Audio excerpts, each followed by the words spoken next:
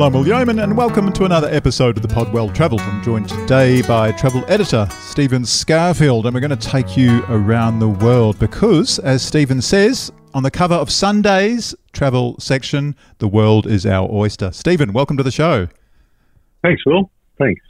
So, things are really opening up. Yeah, I think, look, by this stage in the year, we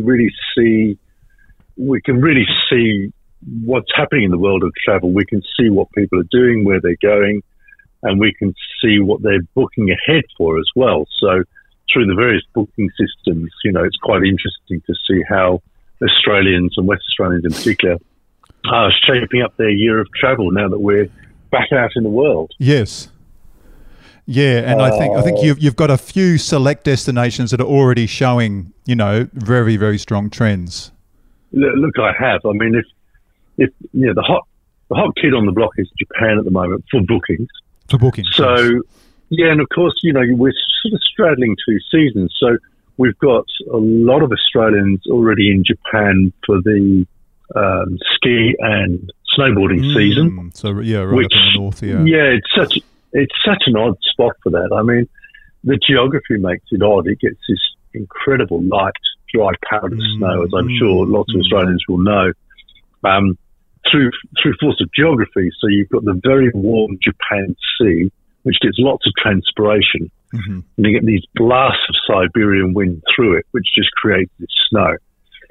Also, there's a great style of ski in, ski out skiing there. So you stay in the snow in a lodge, and you literally sort of ski out of the back door. You put your skis on in the morning, you go out of the back door, and you're on the snow. Then you ski back in the front door in the evening, Amazing. So unlike, say, skiing in New Zealand, where you tend to stay down in Queenstown or in town, and then every day you go up to the snow, this is a very different sort of experience. So that's on, and we're just doing some research. The Japan Weather Association says that the cherry blossom season will start on March the 25th. There you go. Being very, very precise, of course.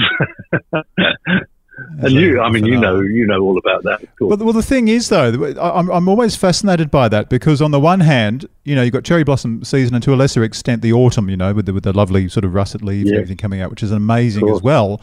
But they obviously the peak times.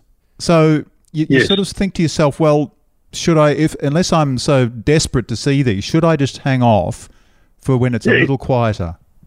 It's a really good point, Will. It's a really good point, and I think it applies to travel generally, that some of us like shoulder seasons, just like those, like as you're suggesting, those slightly quieter times that the whole world will be there on March the 25th, for a couple of weeks. Converging, exactly. It'll be so you might want to be there on the 20th, or you might want to be there in April, sort of later in April sort of thing. You're exactly right. And look, you just pointed out something which I sort of hadn't said and missed, is that the foliage change is just so amazing. It's an incredible time of year. So any time that you get those shifts in Japan, it's very beautiful. And of course, the nature of the culture is to celebrate those natural phenomena as much as they do their own built phenomena. I'm just looking at all the temples and castles there, thinking about those, but then you've got the nature on top of it. No, exactly right. Yeah, and you can understand why it is such a popular destination, particularly for us in Australia. And Kyoto, of course, is super, which is somewhere well. It's just beautiful. The history. And for someone who's looking for something just a little more old-fashioned, a little less frenetic than Tokyo, Kyoto is usually the go-to place, isn't it? Good point. So there's Japan. So, what else is on? Of course, particularly out of West Australia, but out of Australia, Bali has always been this sort of extension of Australia in some ways. It's a little bit of Asia, I suppose. It's really changed. It's changed a bit because there's kind of two Balis in my mind now. There is the old kind of Kuta, and the sort of cheap Bali, I suppose I'd have to say, yes. And, the sort of crowded places like that. But then, there's another end to Bali, which is, luxury is not really the word, I suppose, but, it's expensive. There are great places to stay, very isolated, beautiful places to stay. So there's kind of two choices there. And it does come back to money in a sense. And you can either go kind of cheap as chips, or you can pay international prices for, very wonderful places to stay. So that's quite interesting. And the whole trend there is a bit more towards, booking airfares separately and booking accommodation that you like, I guess. Right. So we're sort of seeing Bali just fragment a bit. And at the bottom end, it's not really it's not fair to say the bottom end. I'm just looking at a 5-night deal at the Grand Mirage, which is, a very nice 5-star property with unlimited food and drinks for $16.99 for 2 people. So wow. You have got that going on in Bali, but I mean, you're literally just getting ready to go up there yourself this afternoon for the first time, which will, I'm sure there are some listeners now picking themselves up off the floor because they can't believe that, particularly a travel writer hasn't even been to travel Bali. Writer, born and bred in West Australia. Not been to Bali. It's amazing. So look. So where are you going? Well, it's interesting. So I'm going for a relatively short stay at Karma Kandara, which is in, is it Ungasan? I'm seeing, I don't even know how to pronounce all these names. Ungasan. It's a beautiful coastal sort of resort. So I guess that is looking at the second of those two options that you were just discussing. Exactly right. I mean, you're going somewhere very beautiful, and I guess you get a refined experience there. So. Yes. Without preempting it, of course. No. But look, it's one of those places where you do have your own velo, your own pool, those kinds of things. So there's a certain level of luxury. But over and above that, I think just looking at the surrounding countryside and where it's situated, the natural aspect just looks extraordinary. Yeah, completely right. Okay, well, that's good. So you're off this afternoon? Off this afternoon, yeah. Flying Jetstar too. On that subject, yeah. It's interesting for us in West Australia because we've got Jetstar, AirAsia and Batik. Yes. But we've still got Garuda, Indonesia, conspicuously absent. That is interesting, isn't it? Yeah, I mean, they've just increased flights between Melbourne and Denpasar, and they're flying into Sydney, and you go, well, what's going on? Where are we and all that? Yeah, bizarre. Can't get any answers out of them. Anyway. Well, listeners, if anyone out there can answer that question, don't be shy. Yeah, well, they won't answer us. Yeah, sure. But look, that's interesting. But yeah, again, like with any destination, there are a number of, flying options depending on your budget and time and so forth. But we do try to travel as best as we can, as anyone else would, because we want to report back to you, the actual experience. And that's important to say. Exactly right. On airlines, we're seeing very strong, consistent travel between Perth and Singapore with Singapore Airlines and with Scoot, but particularly with Singapore Airlines. What about Singapore? Sorry, can I just interrupt you? What about Singapore? Yeah. Singapore as a destination, how's that looking? Yeah, you see, it comes into its own this year because, I mean, there are, we have all been through what we've been through, and there are people, lots of our readers' audience who are venturing back out into the world, but perhaps don't want to go too far, want security, want to feel that they can get home, all those sort of comforts, I suppose, in their travel just while we're re-emerging from our chrysalis. And Singapore, offers all of that, where it's a very well-run, well-managed city-state, as we all know. And Singapore Airlines, you just can't get past that. Indeed. So Singapore's providing Asia and a different cultural experience for all of us who've been, trundling around WA for a couple of years. Provides that cultural change. 5 hours, less than 5 hours flight away, and with that sort of peace of mind, I suppose. So yeah, we're certainly seeing that. We're seeing airfares at around from about 700 return, and also just I'll put on people's radar that the Singapore Grand Prix is in September, and that's a fantastic weekend. So, the Grand Prix under lights. But all the shows and stuff, everything that happens around it is great. So that's coming up as well. Just thinking ahead, then we've got the Antarctica season, which is November to March out of South America, out of Ushuaia or Punta Arenas, but mainly Ushuaia. And that's booking very solidly. So, but interestingly, there was a huge demand last year, and there is, a lot of demand for that this year, but there's still capacity. And I really actually sort of thought that by March, probably you'd be really scratching for a cabin, but not so. So you can still get on ships. We're looking at, really compared with previous years. I mean, I'm just looking at Hershey Rutan's 12-day highlights of Antarctica, which is that classic sort of Ushuaia, Drake Passage, explore the peninsula, come back, from 10,335 per person twin share. Well, that's a very good price. We've got a 9-day trip with Aurora, which is an Australian company.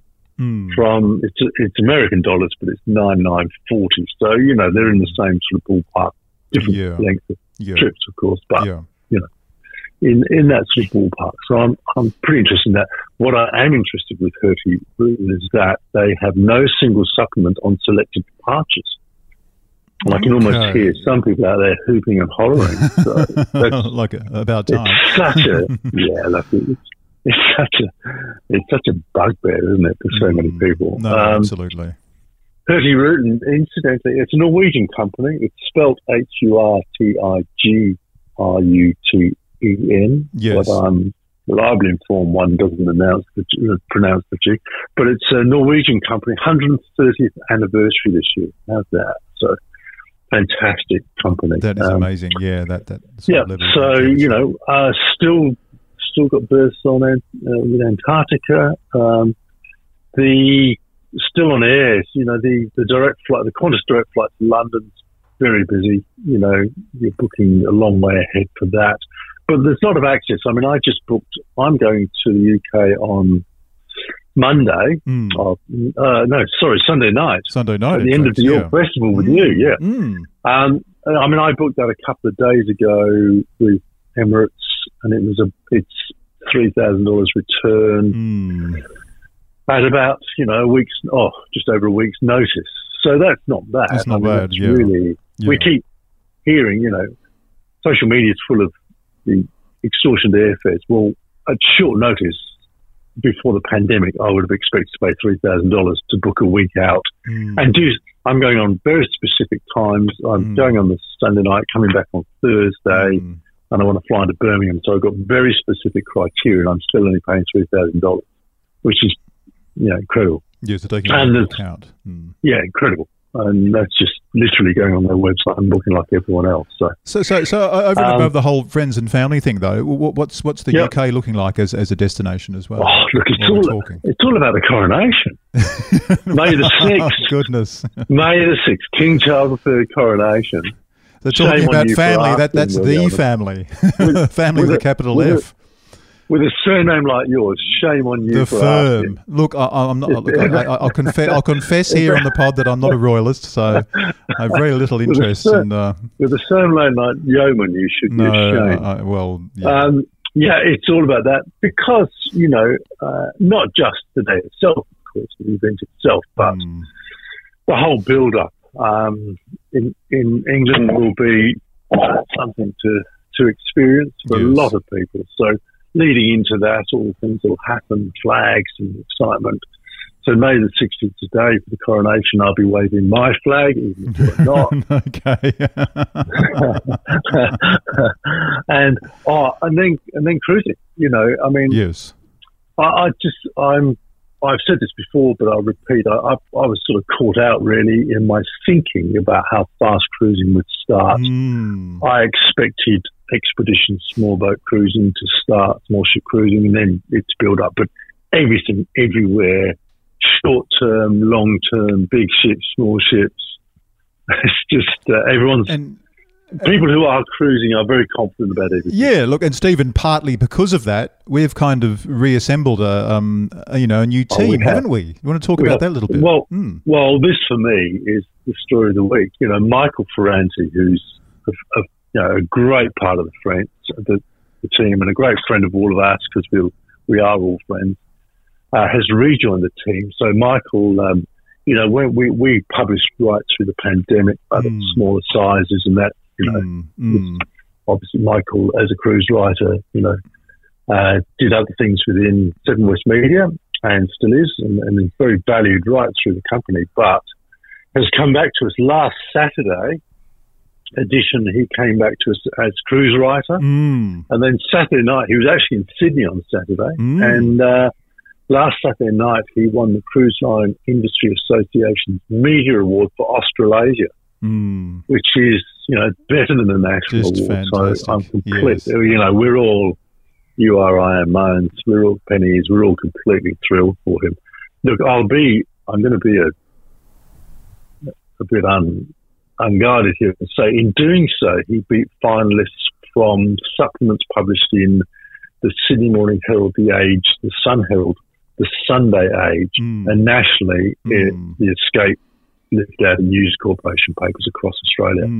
So for us, little old Perth, I tell you what, Michael's an absolute diamond. So we're thrilled for him, and it was a very, very fine story, which was published in our pages. Yes, and just such great timing too, that he just happened to be rejoining our team at the same time. Yeah, just amazing. Everything's lined up again, so everything's great for Mike. We're very pleased about that. There are a couple of other big wins for, a lot of the audience will be familiar through us with Picton Travel, which is a West Australian company, also won the Small Cruise Agency of the Year. That was their 9th win. Wow. Which is pretty, very impressive. They're doing something right. Yeah, that's right. And Ignite Travel, which we have a very good relationship, was named Large Cruise Agency of the Year. So it's a very good wins there. It's a massive night in Sydney. I've been over there myself before, and it's a big night. So once again, we're just, Michael Ferrari is back. Yay, we're very happy. And of course we can look forward to having Michael right here on the Pod Well Travel in the future. Yeah, Michael's going to be a very big part of the pod. He's going to be writing for Saturday Travel and Sunday Travel. His stories will be on thewest.com.au/travel, and they'll crop up in eTravel as well, which you sign up for at westtravelclub.com.au. Just register to be a member, which basically means you get eTravel. That's it. Hey, I did that thing for you. Well, did you see me? I just snuck that in, doing all these. Yeah. You think I don't notice these things? I'm just thinking about you going to Bali. I want to get you packed. Yeah, but thank you. Look, that's great. So, good. Well, I think now I should sit you down and make you a nice cup of tea. A nice cup of tea, and here we go. Hello. Yes. No, that's awfully kind, yes, but another day I'm frightfully busy, yes. Thank you very much. Buchanan, what I is want it? you to listen to this song of mine. A song? Yes, song. Must you? I really must. Must you get it out of your system? Yes, I'll play it for you. Yeah, thanks awfully, yes. Yeah. dear. Sounds like the one I heard yesterday. It couldn't have been. No? No. I think it's awfully good. Mr. Buchanan. Yes, what is it? May I have your autograph? Autograph? I Yes, can't please. write, I'm sorry. I've got a new book space Yeah, but I'm for very it. busy. I've come a long way, you know. Yes. Equally long way to go back, too, isn't it? Yes. Goodbye. Hello. Oh, no, I'm sorry, no. Your tea, Mr. Buchanan. Tea? That's different, bless your heart. Every nation in creation has its favorite drink. France is famous for its wine, its beer in Germany. Turkey has its coffee, and they serve it blacker than ink. Russians go for vodka, and England loves its tea. Oh, the factories may be roaring with the boom-a-lacka, zoom-a-lacka-wee. But there isn't any roar when the clock strikes 4. Everything stops for tea. Oh, a lawyer in a courtroom in the middle of a nice cup of tea. Go on, love, put the kettle on. Let's have a nice cup of tea.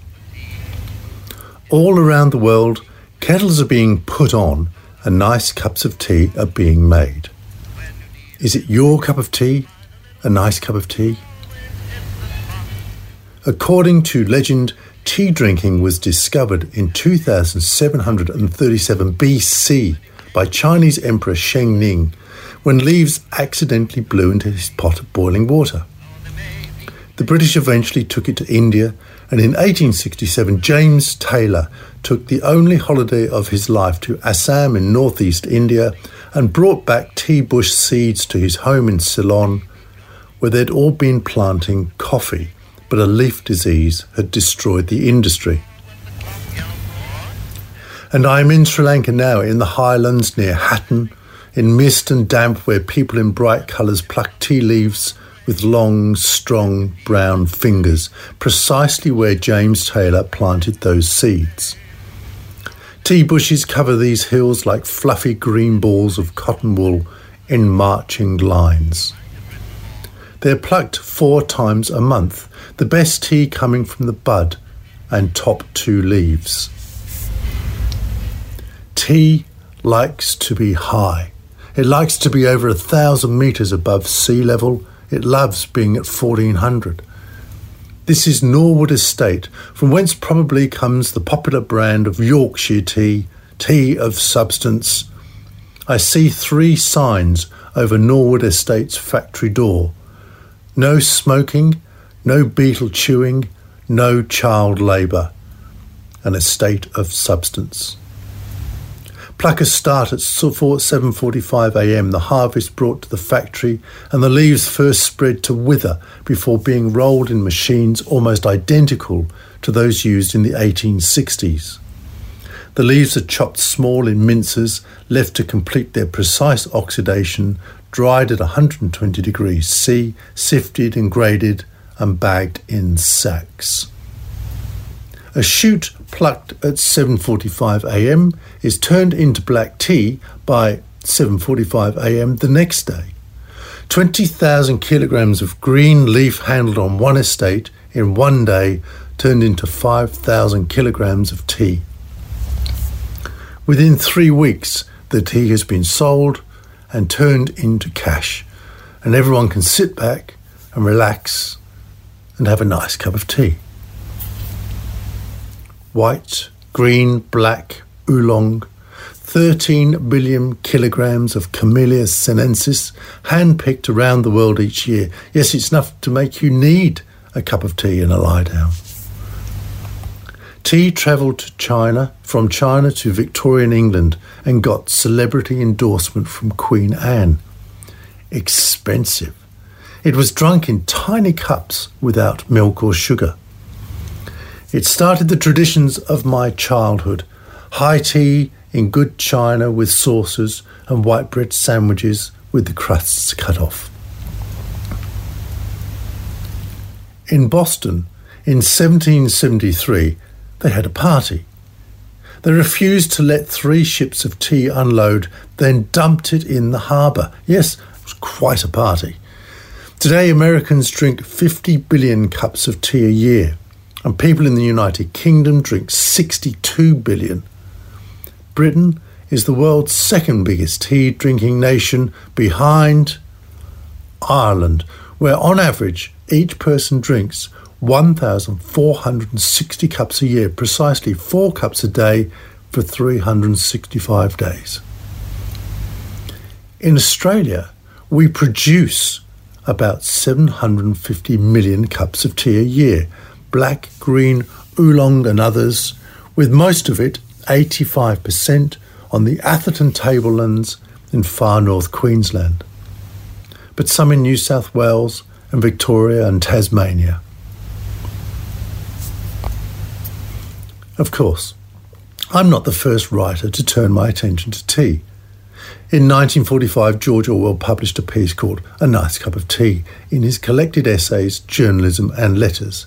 He listed 11 outstanding points for making a perfect cuppa.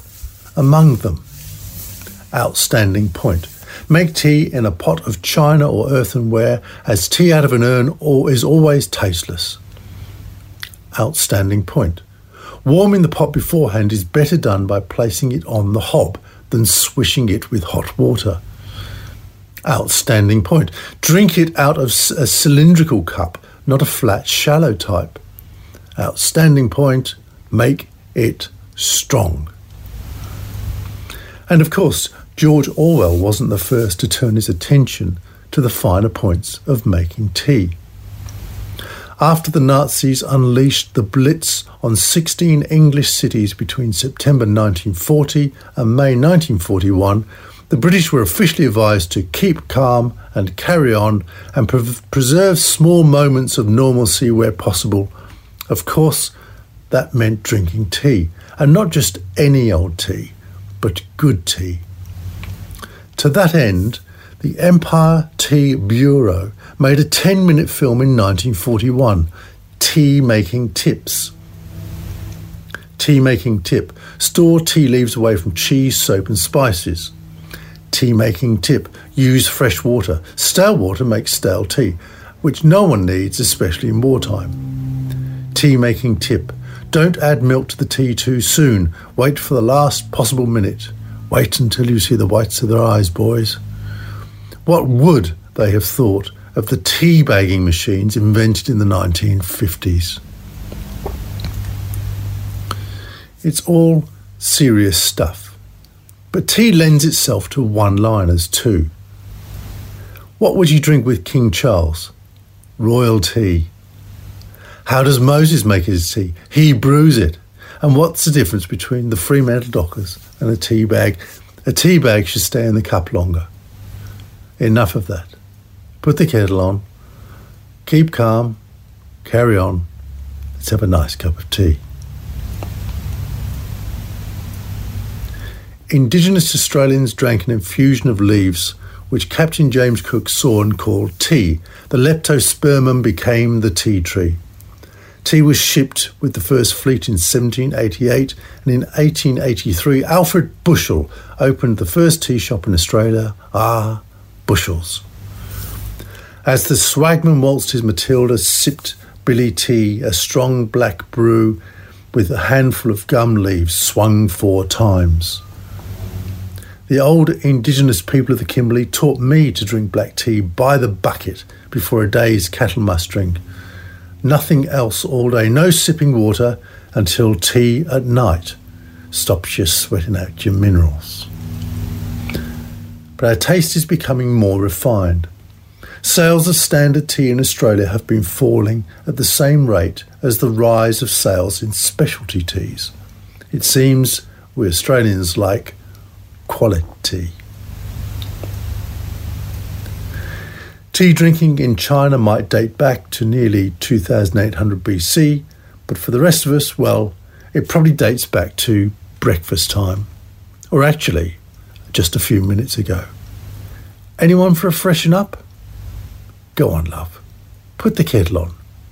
Let's have a nice cup of tea.